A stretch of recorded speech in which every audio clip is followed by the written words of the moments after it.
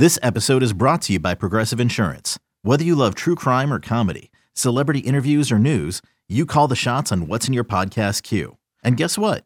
Now you can call them on your auto insurance too with the Name Your Price tool from Progressive. It works just the way it sounds. You tell Progressive how much you want to pay for car insurance, and they'll show you coverage options that fit your budget. Get your quote today at Progressive.com to join the over 28 million drivers who trust Progressive. Progressive Casualty Insurance Company and Affiliates. Price and coverage match limited by state law. You could spend the weekend doing the same old whatever, or you could conquer the weekend in the all-new Hyundai Santa Fe. Visit HyundaiUSA.com for more details. Hyundai, there's joy in every journey. We welcome Joe Dellera from NBA Bet right now on the GetMyPhoenix.com guest line. Joe, how are you doing tonight, man? Hey, I'm good, man. How you guys doing? Doing good. Thanks so much for joining us. So we're talking right now. We got Warriors Suns, begins in about 48 minutes. A rare occasion where you're going to get the Warriors as dogs, plus 1.5. The total 227.5. Any player props, side, or total in this game for you tonight? Yeah, I mean, I think I lean the Suns, honestly, on the game as a whole, but I'm on Andrew Wiggins over 16.5 points. And I have 3 plays on this game, actually. I've got Wiseman over 6.5 rebounds and assists, and DeAndre Ayton over 16.5 points. So a lot of action. This should be a pretty fun game. The Suns should be, pretty motivated to kind of prove that they weren't, as bad as they looked against the Mavs in the playoffs last year. Joe, the Blazers, Spurs, and Jazz are 3 of the top 4 teams in the West right now, just like we all predicted to start the season, right? They're all off to some hot starts. Are you going to keep backing these teams here over the next couple days, maybe week, while they are hot, or are you looking to fade them? Because I'm looking at like Portland tomorrow. They're favored at home against Miami. Utah's laying 5.5 at home against Houston. So clearly there's been a little adjustment here from the books. Are you going to look to fade these teams here the next couple days? The Blazers, I'm a little skeptical about fading because I think the big concern with Portland was how healthy Dame was last year. And, he's coming out. He's got pretty good rapport with Anthony Simons. That offense, if they're really going to be churning, that offense is going to be good.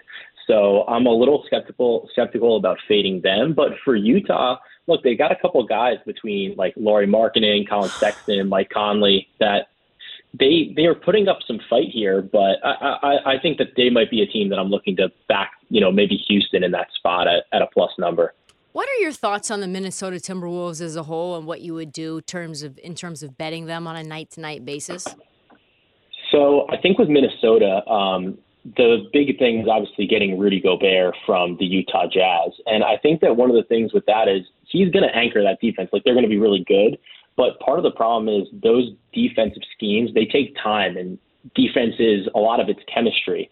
So they lose Pat Beverly, who's that like defensive energy guy and, director. And then now you have this team that's trying to run a bunch of like different defensive schemes between playing drop with Rudy Gobert, having Karl Anthony Towns playing like up at the level and trying to switch. So it's a little complicated. And I think their defense is going to suffer, at least in the immediate. So I think that maybe some team total overs for their opponents might be a good play as they try to adjust and figure out what they need to do defensively to really succeed. How long would you do that for? Like, are you waiting until the 30 game in sort of mark, or are you just kind of playing it by what you see in terms of whether they're gelling? Yeah, it's going to be a little bit about like what I'm seeing, but I think I'll try to reassess maybe at like the 15 game mark, because that's about 20% through the season. So we'll have an idea of, how that team's looking, how that defense is actually kind of shaping up. But I think right for now, there's a lot of things that they aren't comfortable with. And we can really see that, especially with Towns. He's being asked to play a different position and really a different role on that team. So I think that it's a good spot to target, especially right now. And we just saw San Antonio beat them, and they're not supposed to be good at all. Joe, it's early in the season, but any concerns with Philadelphia in the East? They're 1-3, or Miami at 1-3?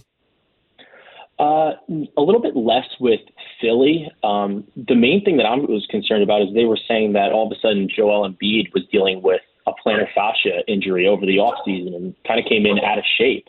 So it's a little concerning, at least in the immediate. but I'm not as concerned long term as long as it's not like a lasting issue and he just kind of needs to play himself into shape. I think that team's going to be really good and is going to be at least the regular season juggernaut. But with Miami, I kind of felt like they were playing above their head last year, and the coaching is excellent, but I struggle to see them being a top seed in the East again. But they keep proving us wrong, so I guess we'll have to see. Joe, we talked about MVP earlier in the show and who we like to win the award right now. Tristan and I are both liking Ja Morant a lot. He is the fourth shortest odds. Luka's the favorite. Who's your pick to win MVP this season? MVP's tough. I mean, Ja's just he's so electric, and he's starting to do, I feel like, more with the basketball, and especially because Memphis, they're missing a lot of guys. It's good narrative, but Luka's usage rate is just through the roof, and I think the season that he's going to wind up putting together is going to just be absolutely incredible. One guy that I am eyeing, though, is honestly, it's Giannis. And a big part of that is the fact that Middleton is out. I feel like they don't have the same pieces that they've had before. They're kind of dealing with a bunch of injuries, and he was right in the voting again last year. He usually stays healthy. And I think that the number that you're getting on him, around like 8-1, 9-1 is pretty good for Giannis, is a guy that's always going to be in the conversation. When you need mealtime inspiration, it's worth shopping Kroger, where you'll find over 30,000 mouth-watering choices that excite your inner foodie. And no matter what tasty choice you make, you'll enjoy our everyday low prices, plus extra ways to save, like digital coupons worth over $600 each week. You can also save up to $1 off per gallon at the pump with fuel points. More savings and more inspiring flavors make shopping Kroger worth it every time. Kroger, fresh for everyone. Fuel restrictions apply. What about Rookie of the Year? Because we were talking about that as well. Obviously, Paolo has the shortest odds, putting up 20 a night, but they're not on nationally televised games very often, and the offense looks a little discombobulated in terms of how they're going to use them. Keegan Murray obviously kind of came in a little bit later because he had COVID, and then Ben Mathurin is still playing off the bench. Out of those two, not Paolo, so Keegan Murray and Ben Mathurin, who would you pick for Rookie of the Year? I like Mathurin a lot, and a lot of it's tied to the fact that I've been really big on Tyrese Halliburton and his development over the offseason and like what I expected to see from him. I guess the question with the Pacers is really, are they going to tank for Wembanyama and Scoot Henderson? But the numbers Mathurin is putting up with like 22 points a game, like 5 rebounds, he's banging threes, he's got good percentages. That's going to be really tough to look away from because he's really an engine on that Pacers offense along with Halliburton. So I like that. I think that with Murray, as much as I like him, he's just always going to be playing a little bit of second fiddle to De'Aaron Fox and Domantas Sabonis there. So I struggle to see him getting enough stats, I think, to really get there. What do you think ends up happening with the Lakers? Obviously, they're terrible. They're not looking really good right now. They have to get rid of Russell Westbrook, but the problem is, where's he going? What's the market for Russ right now at this stage of his career? What do you think ends up happening with them? Just another missed opportunity at the playoffs and LeBron and AD sitting at home? It's really tough. I think they obviously need to get rid of Westbrook, and they're saying now he's dealing with like a hamstring injury from the preseason, but I don't know how much I buy that. The one thing that I do think is interesting is I was running the numbers actually a little bit earlier today, and it's like a really small sample size, like only about 40 possessions. But when Westbrook's off the court and LeBron and AD are on, they're a plus 13 per 100 possessions. So I think that that's still something that they can work with because they're obviously two incredible players. So I think that there's going to be some market. Maybe the Hornets could emerge as a team that like wants to tank and try to use their pick to get a guy like Victor Wembanyama or Scoot Henderson to pair with LaMelo. Maybe get some guys like Terry Rozier, PJ Washington, and Kelly Oubre, all of which, can kind of contribute to this Lakers team. So, it's either there or the talk has always been Indiana for Buddy Hield and Miles Turner, but that trade just has never seemed to want to happen. Joe, tomorrow we have Bucks facing the Nets. Milwaukee 3.5-point favorites at home. The over/under 233.5. There's a good chance we maybe see this matchup in the postseason. We saw it a couple years ago. Your thoughts though on the game tomorrow? Would you take Milwaukee minus 3.5, or would you take Brooklyn plus 3.5? I lean Milwaukee here at the 3.5. I think that Milwaukee's got a ton of time off. It's actually, I kind of was thinking about it, and I was like, when was the last time they played? So they've got a lot of time to watch some film, catch a couple more games of Brooklyn and how they're playing.